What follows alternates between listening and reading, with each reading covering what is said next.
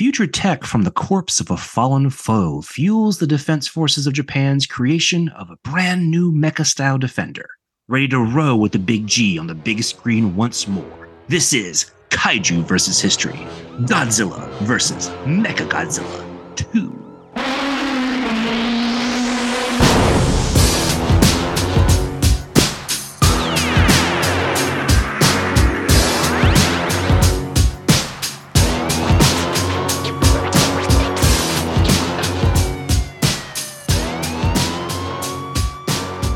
Welcome back to Kaiju vs. History. This is your fully upgraded robot fighting force, Patrick, here. And joining me is a 65 million year old egg we call Miles. Hey, Miles. It's me! You think it's going to be a pterodon egg. You think, but you'd be wrong.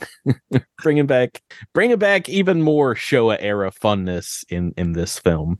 Yeah, and especially this is our second egg movie in a row. Yeah, big eggs. Nothing but big eggs. It's excellent. Oh, boy. Welcome back, Miles, listening audience. This is not only another fun entry into the Heisei Godzilla series this week with Godzilla versus Mechagodzilla 2, but this is also another important 2, as this is like the 2-year anniversary for the podcast. Oh, really? I think that, this is coming out in September, right around the time we launched. And we've... That's wild. I feel like we've talked about doing like something spectacular. And it's like, now we're just going to review another movie. We had the 100th episode at the end of season 4. Yeah. And this is only a couple episodes after that, so it seems silly. But how appropriate that Mechagodzilla versus Mechagodzilla 2 would be our 2-year anniversary, 2 2s in a row. It's wild that we've been doing it for 2 years, but I also feel like we've been doing it for much longer. I mean, technically, we have a little bit. We recorded a bunch before we put out that is very true.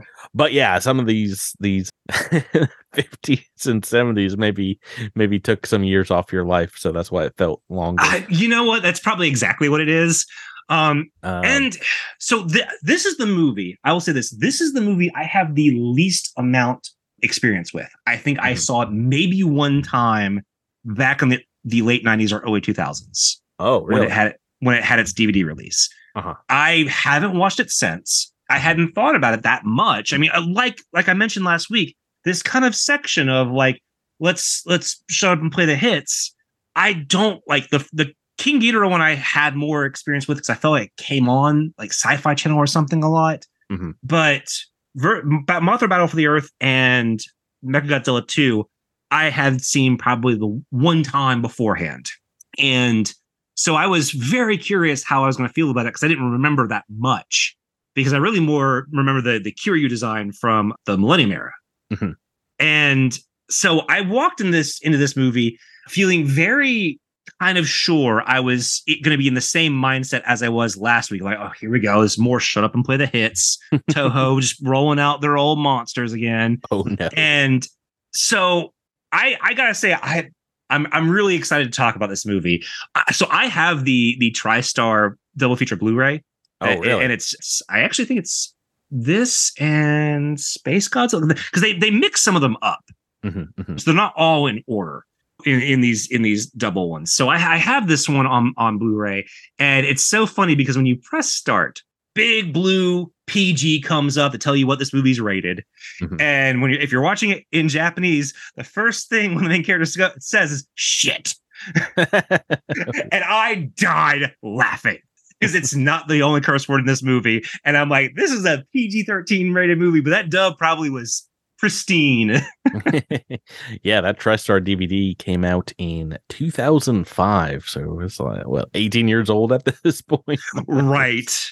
A classic. One of the cool things listed on the Wikizilla page for this is the VHS, the original VHS cover of Godzilla vs. Mechagodzilla 2, which is great. I love it. It's very, very loud. And this is another film that has a great original poster. Oh, it's so cool. By Noriyosha Orai, who did all the Heisei era film posters. But, I bought a double-sided poster of the versus King Ghidorah because I've always loved that poster from a poster vendor when they were traveling through. I think his name's like Mr. Movies. Like I remember like visiting this guy's thing when they were traveling at malls like in the early 2000s. Like I've been buying posters from this guy like my entire life, and I retroactively wish I had bought this one instead because that poster is just so sick, and like Rodan looks so metal. Yeah, it's a great one, and it integrates those three characters very well in it. And I mean, also a different design for Mechagodzilla, which we'll talk about. But that was one that was done probably before the suit was ever built. So it's just kind of maybe like a more artistic, streamlined version of the Showa era, bulky suit. So at this point, I just want to take a little break here since we are in our 2-year anniversary. We've covered about, not counting the pre-K era, we've covered about, at this point, just shy of 60 years of kaiju films. Well, yeah, if we're going back to King Kong, that was 1933, and this movie came out in 1993. So just about exactly 60 years of kaiju cinema. I guess we are counting the pre-K era. Yeah. When we started this, because I thought differently because I mixed some movies in the different decades. Did you think the 90s was going to be like the golden age? Yeah, I mean, at that point, obviously, only a couple, I guess 3 legendary films had come out. So it was still like to be determined how amazing that would be. But I had watched a majority of the Heisei films, if not in the 90s, in rewatches recently, and a lot of the Millennium films. And there's just something about the Heisei films, some of their cohesion and the Godzilla suit of that era that really worked for me. And it's the same thing of a lot of horror movies, a lot of sci-fi movies. I just think the late 70s, the 80s, the early 90s, where so much is reliant on practical effects, that is the zenith of those in film. And I think Toho is really at their best here in these movies because of that. It's been practiced right for like 3 decades. So. And for me, because I mean, I wasn't thinking about them when we first said we were going to do this podcast, and before you made our master list, or the constantly in production master list, because it's changed several times since the first one. But like even talking about movies like Tremors or Honey, I Blew Up the Kid, these like kind of like, little not hidden gems. Tremors is a huge cult classic, but like certainly I wasn't thinking about Honey, I Blew Up the Kid until we talked about The Amazing Colossal Man. And man, like that's still a super enjoyable kaiju film. Honey, I Blew Up the Kid, not Amazing Colossal Man. That movie sucks. I mean, we're going to talk about them. The majority of films really in the 90s are Godzilla, Gamera, and or Evangelion eventually. we'll get to. And we get some kaiju adjacent films that we're going to talk about that I'm excited to talk about because I was rallying for them, but I also haven't seen them in about 15 years. Oh yeah, we'll get to those. But I mean, technically Tremors I think is pretty kaiju adjacent. I think I gave that one a 10 for personal enjoyment. So I am team Tremors for sure. But yeah, I get a 10, 9, and an 8. It's one of the ones that really is very evocative of what they were going for in the 1950s, and that was that banner, Patrick.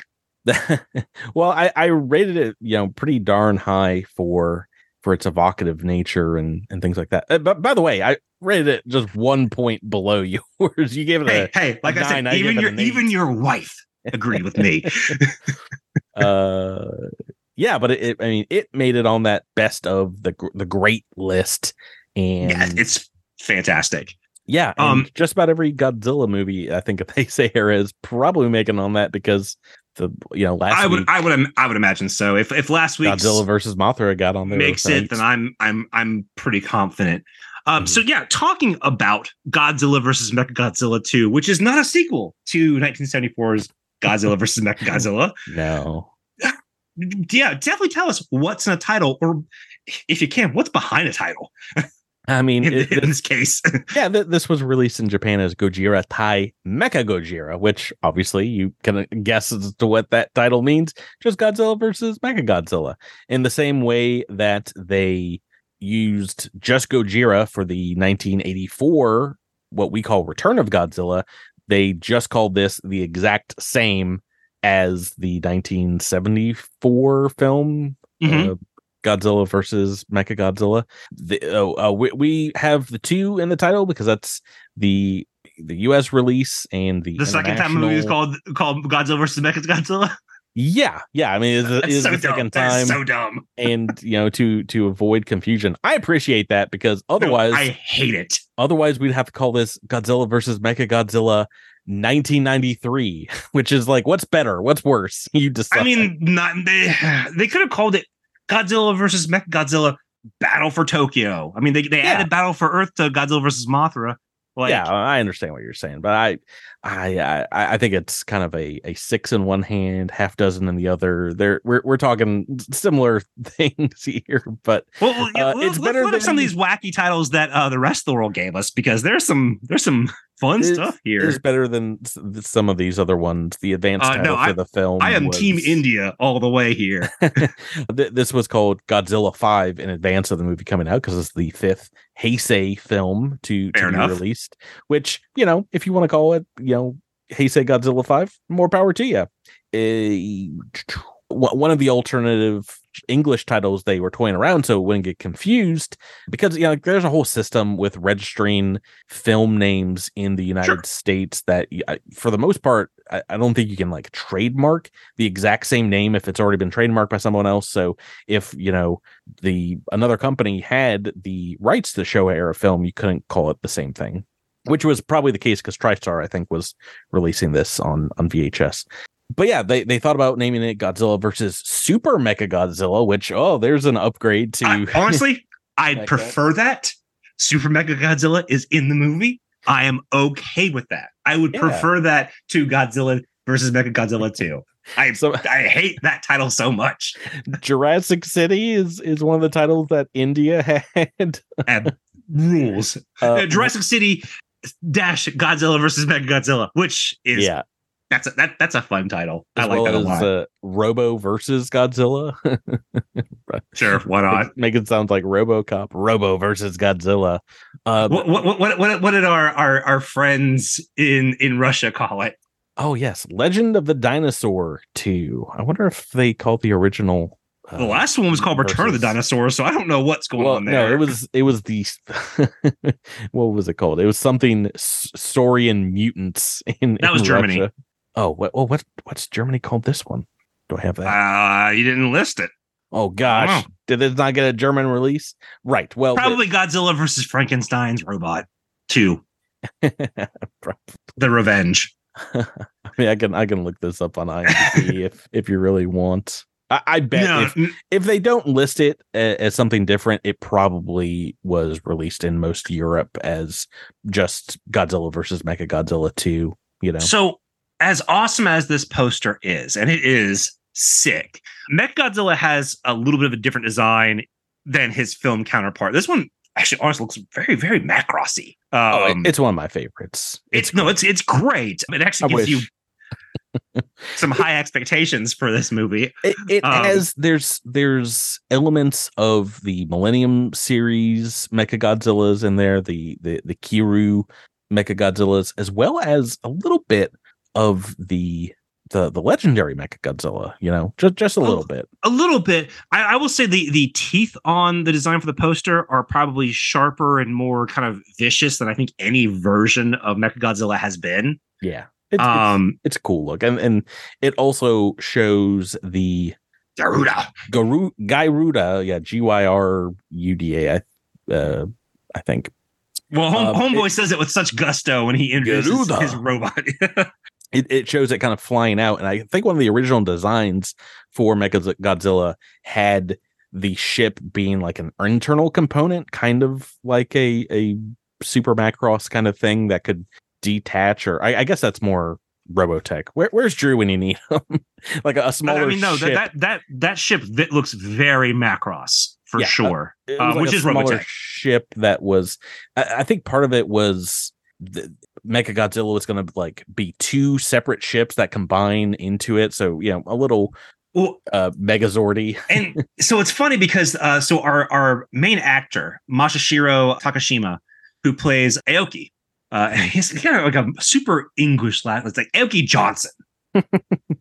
Because the thing is, like, at least in the translated version that we get, his name's A. Johnson, I think. Did you watch the English dub as well?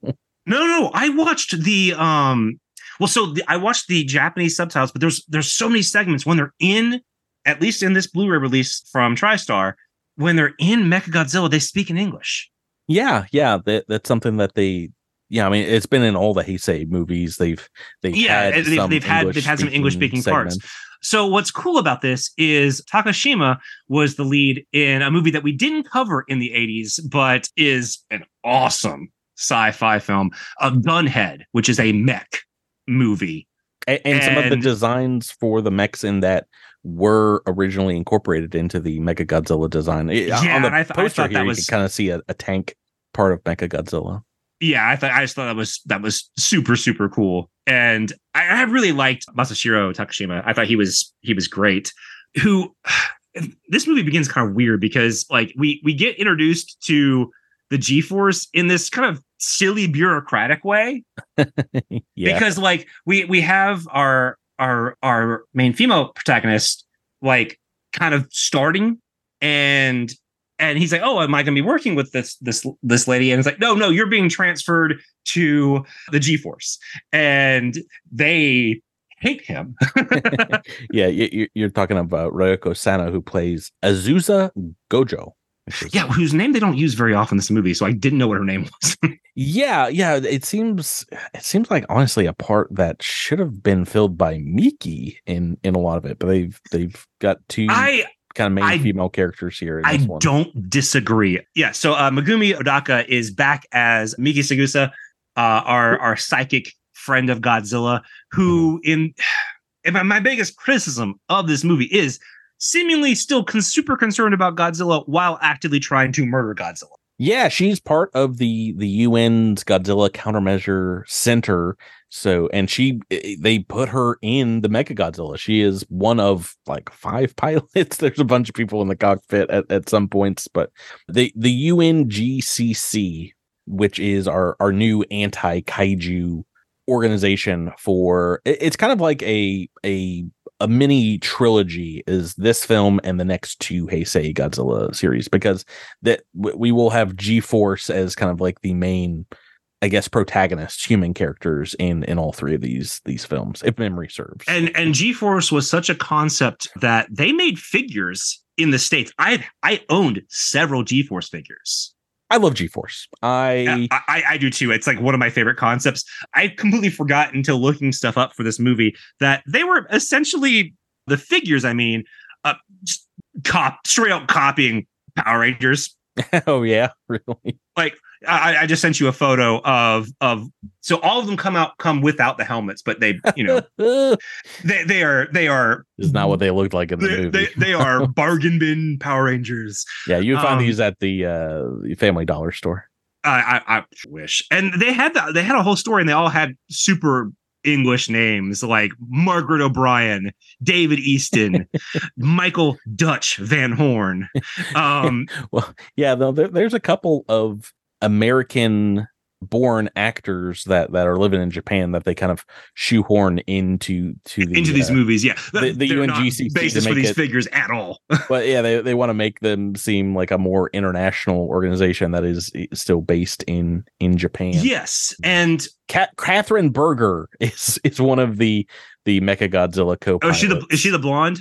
Yeah, played by Shelley Sweeney, who had some more stuff to do, I think, in the original script, but a lot of it got cut, I'm pretty sure. So with all my bluster, I mentioned last week going into this one, I was like, oh, here we go, more shut up and play the hits. But they did exactly what I wanted them to do if they were going to bring back a classic monster, because they take so many elements of Mechagodzilla but rework it into the modern era and don't include the aliens. They're like, okay, let's just take this concept of a robot Mechagodzilla or robot Godzilla and make it work with the Heisei era and remix it in a way that it's honestly pretty darn great. It's why I personally believe that Mechagodzilla is the best enemy for Godzilla, because it very much changes in every single series into a completely different giant mecha. And in some of them, it is actually a creature. Like in the Millennium series, it has like the ghost of the original Godzilla in it, which is a wild idea. This one, and in the MonsterVerse, it's the ghost of Ghidorah powering it. The ghost of Ghidorah, the skull of, in my mind, it's Kevin. It's the left skull. It's probably not, but in this one, it is leftover technology from Mecha King Ghidorah, so it has a connection to another one of the movies, and I just think they do a really good job in integrating this creature. And because it has the characters that you like inside of it, you feel more for, I think, Mechagodzilla, or care more about the fights than in really any of the other Heisei. Well, so I mean, we have to talk about the Zordon shaped elephant in the room. There is, I mean, I don't remember how popular Zyuranger was in Japan. I think it was pretty popular, but this is around the time that Power Rangers is blowing up. It had debuted in August of 1993. This came out in, was it December? Yes, December 10th. So the cultural impact was still happening, but the fact that these things are happening in Congress is not lost on me. So I feel like there's certainly something in the air, because there is, and I mean, this is around the time that Super Sentai was leaning more into, we're bringing giant robots in all the time.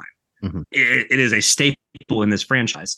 The fact that you have a super Mechagodzilla at one point and a morphing sequence is, and the way it's done is I mean, it is pitch perfect Power Rangers. Another thing, all that needed to happen was a head flip. Another thing they'll bring back for the Millennium series of the two Mechagodzilla films, which I absolutely love. Another thing that they do in that series that they do here in this original film, I guess, technically they did in the Showa Mechagodzilla series, is they brought in other monsters to really push the plot forward. And this one, we have the amazing return of Rodan. Finally. Looking better than ever. One of the best Rodan sculpts, miniatures, if you will. It's definitely was an influence on the legendary Rodan. It's pretty wicked looking, what exactly Rodan is? A mutated dinosaur. They call him a mutated pterodon, and I love Rodan in this movie. One of my criticisms is, I mean, as a consistent problem with these bringing back monster scripts, this script is, I was telling Patrick before we started recording, this script is fly by the seat of your pants in terms of, like, I feel like it is being written as they were recording it. This is Godzilla. Yes, and because I just feel like they were just constantly responding to what was going on and somehow just made it work. Well, there's bits of like Rodan origin, redo in them finding this egg that they think is a pterodon egg. It's a Mechagodzilla origin film because it's the creation of this new Mechagodzilla creature. But they bring back our baby boy. Yeah, and then very surprising, and I forgot about that. I really thought it didn't show up until versus Space Godzilla, but no, of course, this movie has the return of Baby G, also known as Baby Godzilla. An just update baby in this movie.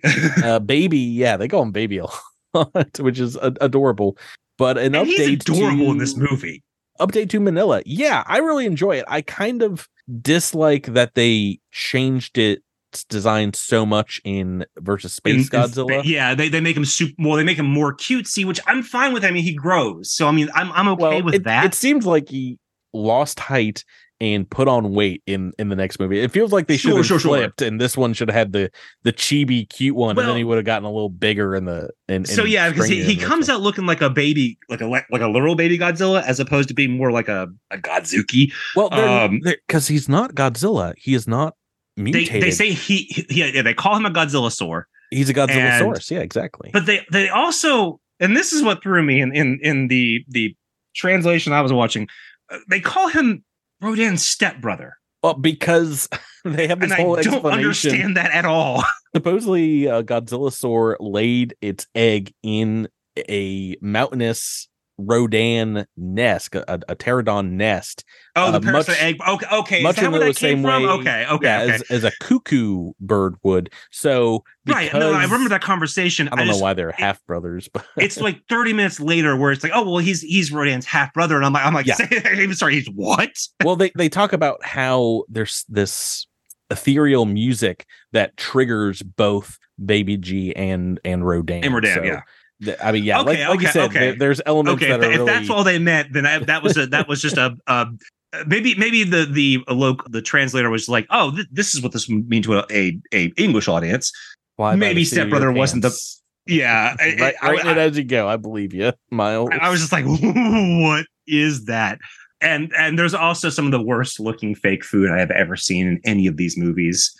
There was a scene where our boy Aoki is having lunch and Miki's next to him, who has a bowl of untouched spaghetti, and it's spaghetti, and it looks like the most plastic Playmate spaghetti you have ever seen on a screen.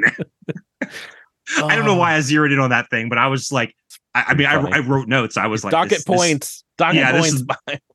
No, because man, as fly by the seat of its pants as this movie continues to fire on all cylinders. I feel like this is the most kaiju battles and the most time kaiju have had on screen, maybe in kaiju cinema so far. I'm pretty sure this movie holds the record for Godzilla on screen time as a percentage of the film's runtime, which is amazing because this is, not long for a Godzilla movie, but it's like an hour and 40 minutes.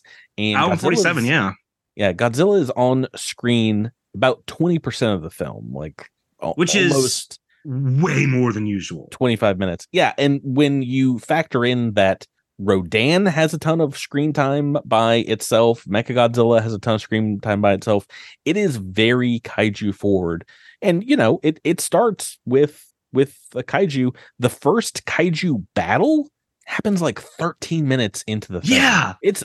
You do not have to wait. Your ticket gets paid for very early on. Yeah, the opening spar between Godzilla and Rodan is great, but I also love that, kind of in reverse, when Rodan first appeared in a Godzilla movie, where he's kind of just being a little jackass to Godzilla. Godzilla is in the ocean still. You just see some bubbling, and then just the laser just kind of fly out and smack Rodan. Yeah, it is so good. The atomic breath, they changed the formula of a little bit, I think, sound wise for this film, but it's more violent and all over the place. They use it, maybe closer akin to how crazy it gets in Shin Godzilla, but I enjoy it. I enjoy that. Well, yeah, because they do have it fires a little bit because it becomes red in the last little bit of the movie. Mm-hmm. That's kind of like the influence of Flame Rodan, which is kind of cool. Yeah. It changes the color of Godzilla. But the thing is, they're not even softballing it. That first spar between Godzilla and Rodan is pretty fun. And it's a great fight. I mean, just about every fight in here is pretty awesome. And Okawara, who directed last week's Godzilla versus Mothra Battle of the Earth, directed this one, but I feel there's more gusto in his direction. That fight has such a creative use of camera because they're working with the limitations of the suit, which is something that I've kind of had a problem with in this era. Is they have this hydraulic suit, they have this sluggish suit that looks great, but they can't do much with it. And I feel like he is making use of that limitation by taking cool shots and cutting close and doing these weird things. And hey, what if we just had Godzilla grab Rodan's neck and try to choke him, and we focus on the claw choking his neck and not the full figures? It's just it's a really great use of your making your limitations work for you. And I applaud him for this film. Yeah, well, the technical department really needs a lot of the praise, because this is the first time I guess Rodan was not suit mated at all. It's all different sizes of puppets, which we'll get into in the technical aspects of it. But I think they do a very good job.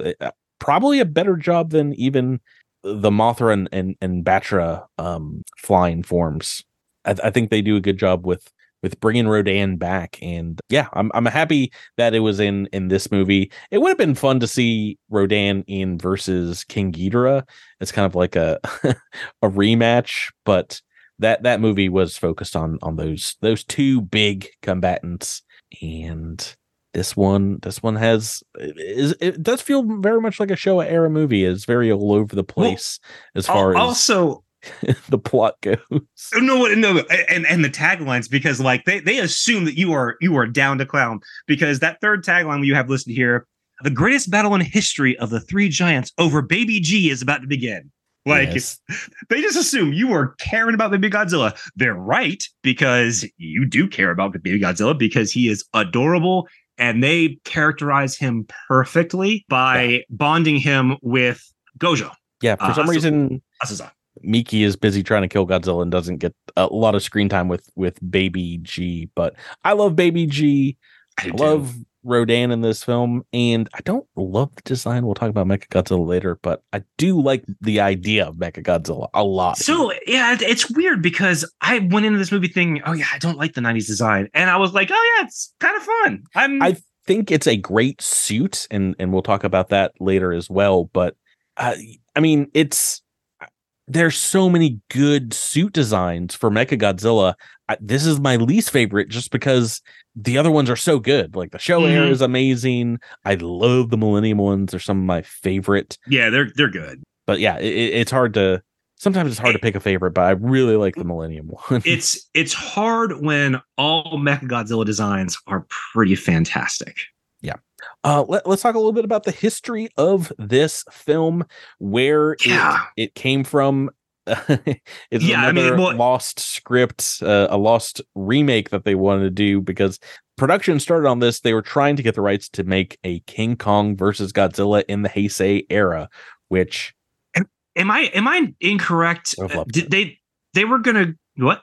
I would have loved that if that had. Oh yeah, no, but I remember they were trying to see if they could just kind of squeeze by with Mechanicon. Am I wrong in that? No, you are correct, because they went to Universal Pictures, who had the rights for King Kong at the time, obviously doing nothing with them since King Kong lives, and it was not going to be in the budget to have King Kong. You know, that's bringing in a huge star, so Universal just wanted too much money.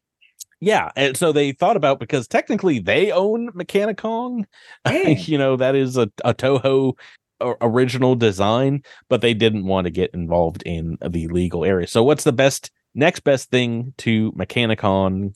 Obviously Mechagodzilla. So that's kind of the journey that we went on from King Kong versus Godzilla to Godzilla versus Mechagodzilla for this film. And as big a fan as I am of the Mechanicon design, I would much rather see Mechagodzilla on screen. So yeah. No, the plot sounded insane for this movie. Oh, look, I wish every lost, quote unquote, lost film got made, because the lost film scripts are absolutely bonkers. I mean, way back from like Bride of Godzilla to this, what you're about to say, they are all nuts. And I think the world would be a better place if we had these insane films on screen. So there were some pre-production art made for Godzilla versus Mechikong, and one of the things that was going to happen, it was going to be a similar, like the UNGCC is in control of Mechikong.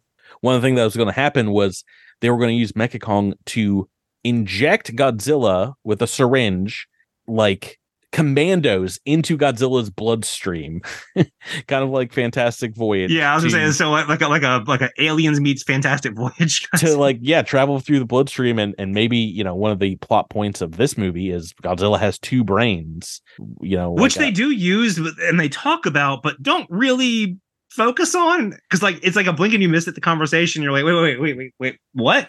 Yeah, so that is. That is one of the original crazy ideas, and did not happen. But yeah, one of the original endings for this film was Godzilla destroys Garuda, but is killed by Mechagodzilla. So one of the original ideas was this was going to be the last Godzilla film. so Godzilla dies here, and they were making good money, so they decided against that pretty early on. But the ending of this movie was going to have the energy leaving Godzilla and kind of transforming baby Godzilla into a new adult Godzilla. And obviously we get to see that concept in 2 years' time. Spoiler warning for Godzilla versus Destoroyah, but that is what happens at the end of that movie, and I love it. Right, so that's kind of the production history behind this film. Once again, this came out a year after the previous one, so they had to jump into production pretty darn quickly, and that's why things like the poster are so off. The original art that poster is so sick though. Like it's like when I think of late 80s, early 90s Japanese science fiction, like this captures everything. I kind of like it even more than versus Biollante. It's just so dynamic. I would love this one. Yeah, I mean, this artist like just came out with just like gold every single time, no matter how the movie was. Like no matter the fact that I gave my personal score for Godzilla versus Mothra was a 7 out of 10. That poster rules. Like it does not matter that Godzilla looks a little smaller. Everything just looks awesome. And this is the same. This is I love that the poster has Rodan really front and center too. Yeah, I mean this poster is much more comparable to the Godzilla versus King Ghidorah poster. I feel like in some of its design work, and especially the way that he's doing the atomic breath. I love these posters. They're so good. keep putting them in these notes. I can look at them. Yeah, let's talk about some of the other technical aspects of the film. Yeah, I do want to. You bring up something in your notes, and I kind of want to talk about it a little bit because for me, I agree with you that the daytime scenes with the kaiju still kind of look a little off. You're using full. Good. Yeah, we're using full figures. And now, but the director is making efforts. I think the director learned from that film's mistakes. They're adding some fog machines. They're adding elements in there to give it a little more ambiance and make it look better. It still looks like a Showa era movie when they do the daytime stuff, but I think it does look better. Yeah, I just if it's going to look like that, I totally understand why it doesn't work because it feels grainier too. The film just doesn't look as good. It's one of the reasons they poo-pooed the Legendary films early on because all those kaiju fights were at night. I was like, if it looks good, I'm fine with that. I'm 100% with you. I remember when the Angry Video Game Nerd was complaining about that. I'm like, there's a reason for this. Yeah, I was like, I don't want it to look like the daytime fight. But yeah, then we get the majority of the rest of the fights, the first one versus Rodan and the ones at the end of the film in the cityscape. They look great. They look amazing. They really make up for it. So yeah, it's just so crazy. It almost feels like they're trying to do a homage versus Godzilla versus Mechagodzilla 1 or Terror of Mechagodzilla, because those two movies had a ton of daytime fights. It was almost all daytime fights in those films. I think except the introduction of Mechagodzilla was. Do they do many night fights in the Showa era? Like I remember Hedorah having a night fight, but when they rip the skin off of Mechagodzilla. Oh yeah, that's a nighttime shot. That one is just night. Those two that I'm thinking of. Most of them were daytime stuff, right? Yeah, well, almost everything. There is some other callbacks to the Champion series, and this has got some very violent aspects and blood splatter in this film. We got we got Godzilla pierced by Mechagodzilla's cables. The most violent one to me though is when Godzilla's getting electrocuted and begins foaming at the mouth. Well, but Rodan does too when he's dying. Yeah. Oh yeah. It's brutal stuff. Yeah. Oh, he's got that kind of like hunter green colored blood too, kind of muddy blood. This is the first film in which Shinichi Wakasa and his company Monsters Inc. built the suits and the props. Well, applause, like standing ovation, because everything looked great. I actually think this Godzilla suit looks fantastic. Yeah. Once again, of course, Kenpachiro Satsuma is in the suit.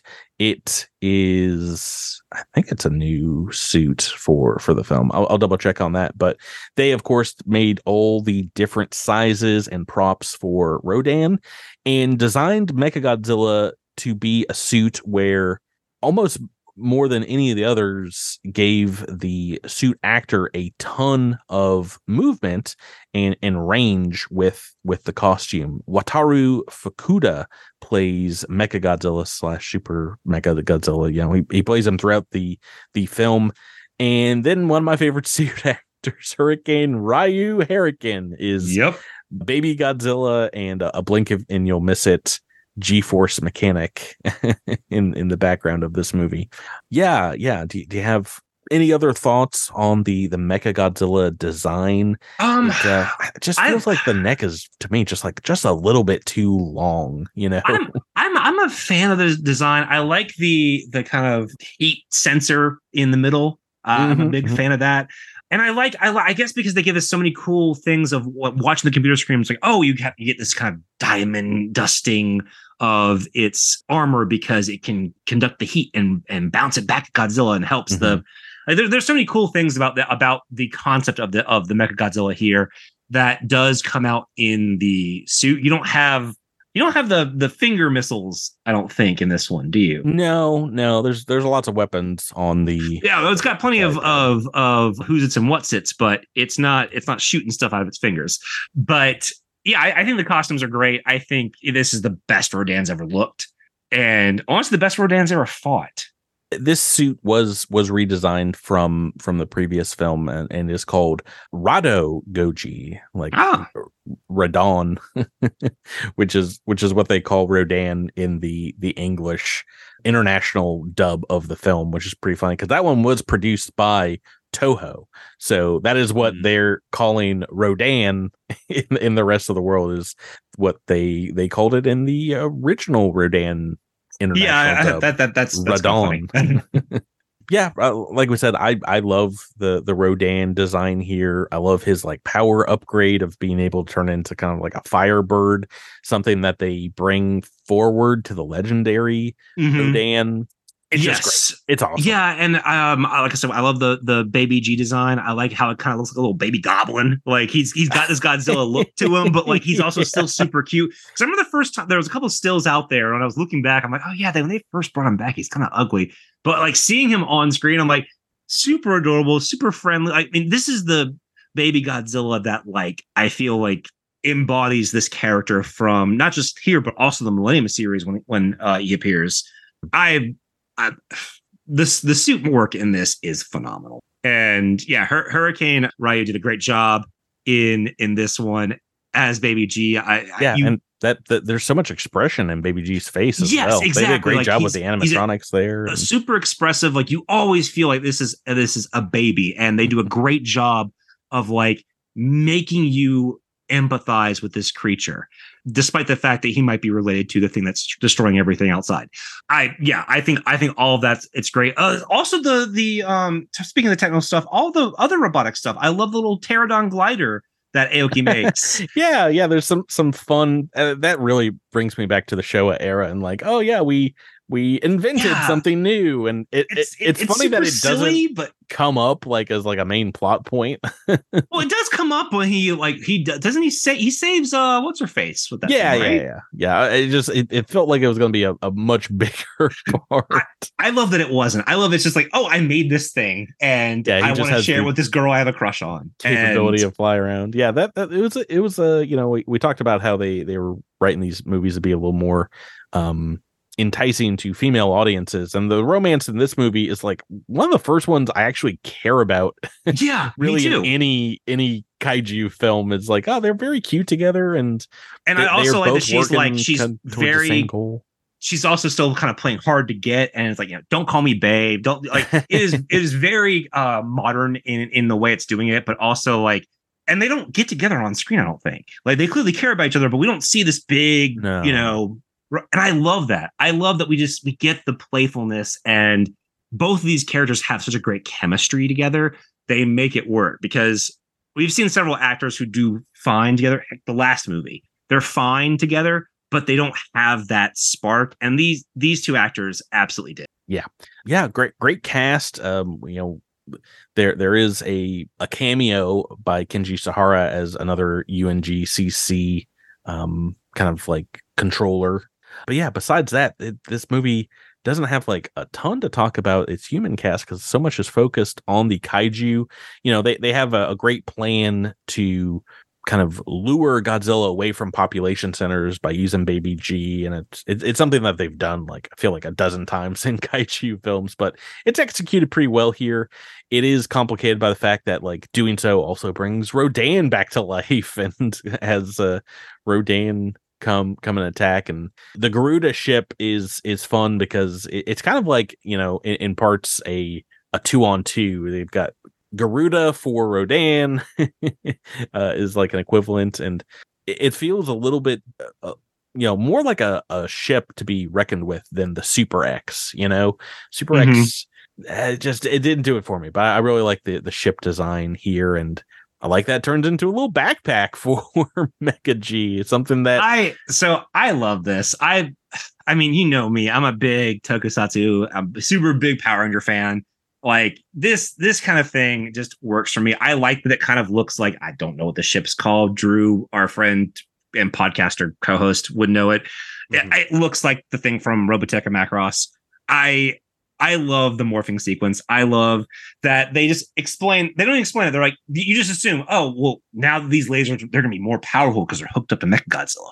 Like, and they shoot all the beams at once. Like all this communication through the language of what you're watching on screen, as opposed to just giving you an info dump. I loved all of it. I thought it was super, super fun.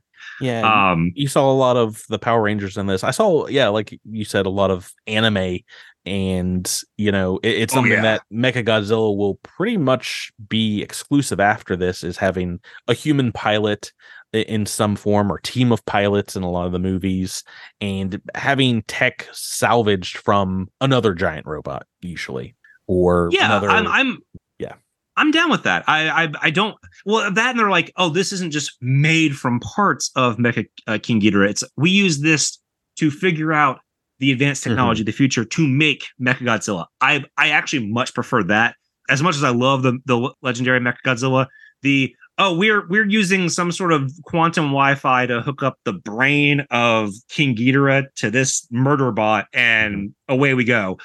I love the show craziness of this, but I'm much more of let's get the G-Force, which the action figures that I had as a kid, they were all basically Power Ranger ripoffs. So I was like, let's get these guys into a giant robot and let's go. Yeah. The inclusion of G-Force is one of my favorite parts of this film.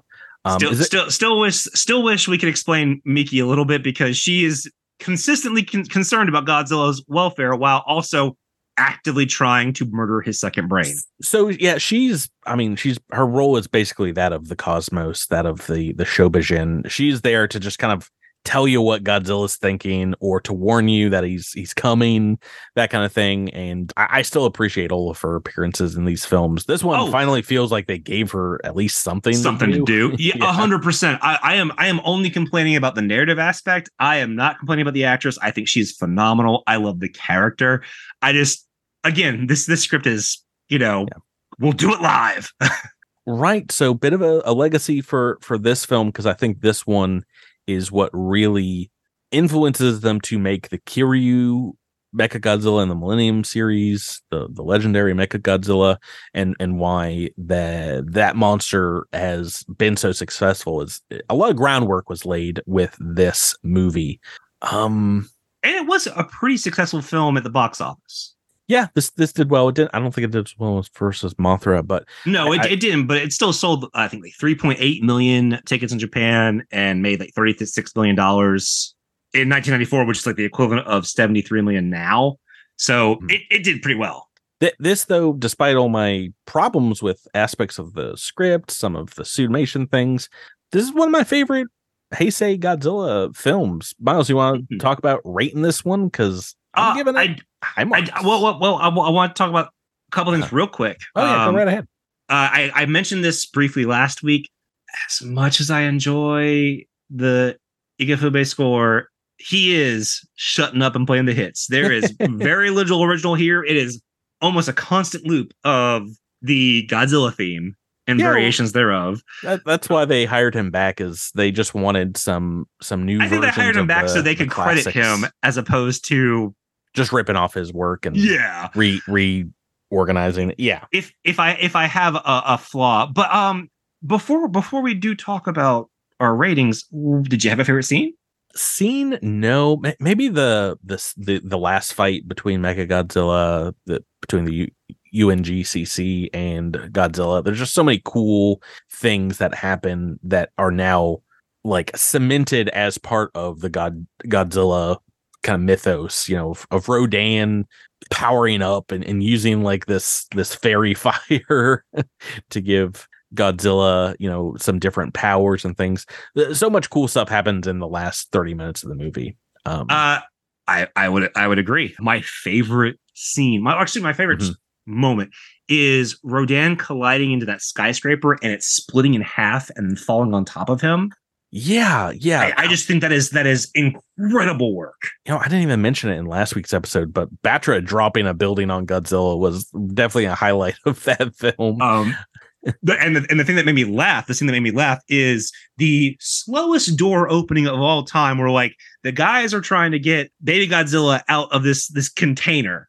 And the door's stuck, and they start opening it at the very beginning of this very long fight, and they are like not even a quarter way done by the end. It's just like, what are you guys doing? There's like a Benny Hill sped up baby Godzilla as it's running away from Rodan and around that part at the end. That's always makes me laugh.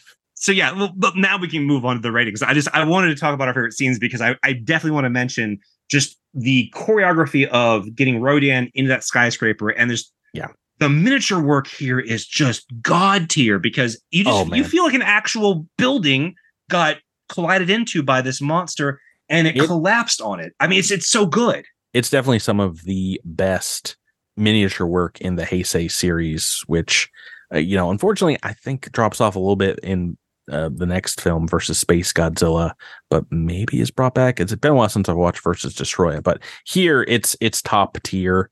It is some of the best it will ever look as far as like actual miniatures go.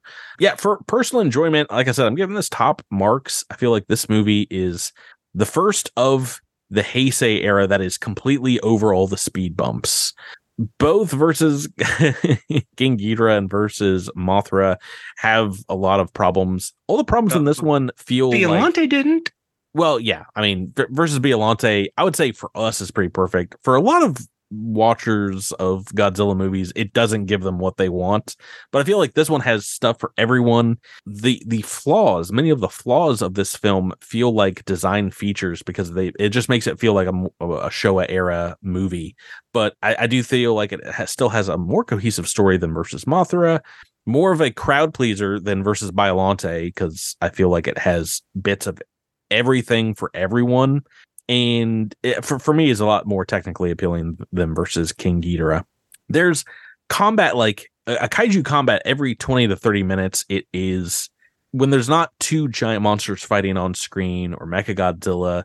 There's like a baby Godzilla scene. Like there's not really a lot of lost time. They don't waste any screen time in this film.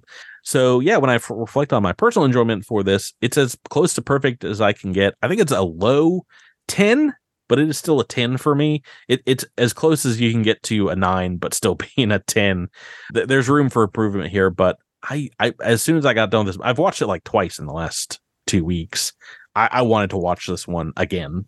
Which the same thing that you said, I didn't remember this being one of the best of the Heisei. No, and walking into I'm sorry, I didn't mean to cut you off. I'm done. I'm 10 out of 10, Miles. So I walked in this one being very much, all right, here we go, more shut up and play the hits. And for Ikefube and company, it kind of is. It does have this fly by the seat of your pants script that, like I said, feels very yes and. However, everything about that plays into why this movie works so well. And in terms of pure enjoyment, I look at this movie and I'm thinking to myself, what do I want from a kaiju film? And this ticks every single box. Yes, as an evocative piece of art, it may not hit every single note that it needs to do 100% well. But in terms of making an enjoyable kaiju film, this movie is... I mean, I would call the uncut gem of the Heisei era. This is the movie that doesn't get any notice. It's the one that's, probably less talked about than Godzilla versus Mothra Battle for the Earth. This is the redheaded stepchild of this era. And let me tell you right now, this movie needs some respect on its name, because I am 100% with you, Patrick. This is a 10 out of 10. This is such an enjoyable movie. All the monsters look amazing. You have so many amazing battles. The miniatures, I think, are at the top of the game here. The night fights look incredible. Even when you're like, oh yeah, this doesn't look as great, but am I having a bad time? And the answer is absolutely not. In terms of personal enjoyment, and I mean, this is on par with Biollante in that respect too, because like in terms of just putting on a kaiju film that I can just throw on, maybe in the background, maybe with the dub on, doesn't matter. If I just want to watch something that's going to just give me my kaiju fix, this is a phenomenal example. If I wanted to give someone a movie, they're like, hey, do you want to see some cool fights and kind of get a gist of how cool kaiju can be? This is an excellent example. 10 out of 10. I think this movie is so enjoyable. So good. So good. For the technical aspect, I think, because of the bloated script, there are parts that don't work. Similar to versus Mothra, part of that is maybe this has a little bit of a bloated runtime with, like 4 main kaiju in the film. But right. I still think that it doesn't feel as long as it is because of how fun it is to watch there are. Yeah, I do believe that those daytime fights are just not as good, but they are, they're really only as bad because they have the nighttime scenes that do look amazing. So for all the technical aspects, I'm giving this one a 9 out of 10. There's some things that are still keeping it back from perfection. And we got to see what that looked like in a Heisei Godzilla movie in versus Biollante, but 9 out of 10 is still great on our scale. So what about you, Miles? Oh, I'm hand in hand with you, buddy. Despite the fact that, yes, the script does dock its 1 point. That's really what I'm putting marks for. I respect the fact that it is just running with it, that it feels live. But as a result, some of the narrative does get tripped up and it's not perfect. And that does damper it a little bit. However, everything else, the acting, like even though there are weird comedic moments, those actors are playing them as they're supposed to. The actors are phenomenal. The sets look phenomenal. The monster work, the suits, the suit acting, everything is firing from all cylinders. And I mean, it's one of the most technically sound of the Heisei era for me outside of its script.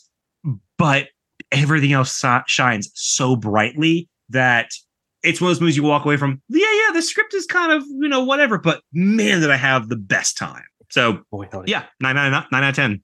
Oh boy, we are in agreement so far. Let's see if we can continue this. What about your evocative nature, Miles? Where do you think this stands as a piece of kaiju art?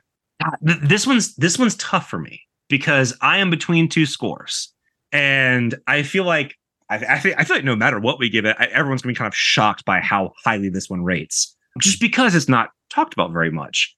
But I think as a piece of kaiju art, this hits every note. It excels in some areas, and it also does stuff with the tropes that it plays with a little bit better than others. I mean, it's tough to say because Mechagodzilla, is kind of forever. I mean, we've even had Mechagodzilla in the American films. So it's tough to say. I mean, this movie isn't talked about as much, so I almost want to dock it for that. But as far as a piece of kaiju art, like every time I think about this movie, I'm like, this is exactly what people want from a kaiju film. This is everything. Yeah. I'm going to give it 10. Oh, we are not in agreement, Miles. I'm looking at your score and I'm going back and forth. Like, do I think this is a perfect film? No. But do I think it is evocative of what a kaiju film should be? Yes. And that's why I gave it that extra point, is I do think that this does reach those heights in terms of reaching what a kaiju film should be doing, with, even if you're using like not a recycled story, but if you're using an old character and you're remixing it for a new audience, it is hitting some of the same beats of what Mechagodzilla means to people. Yeah, we're scrapping the crazy aliens, but everything about Mechagodzilla is still here but you're taking some of the things that have developed since 1974 with mecha anime and incorporating it in a way that I just think that it completely knocks it out of the park. I mean, this is a movie that I did not think about going into this movie that I was going to like really feel that this was a near perfect kaiju film. Like I was going in this movie with my arms crossed and like, all right, fine, okay, let's play the hits. A delightful change. I love this movie. I think it's fantastic. Yeah, I believe the same thing that you do. I am giving this a 9 out of 10.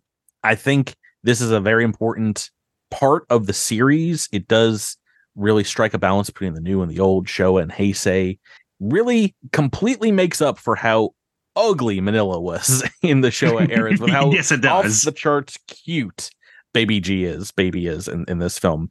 And yeah, it brings back two of my favorite Godzilla monsters, Rodan, Mechagodzilla, in amazing fashion, really updates them super well.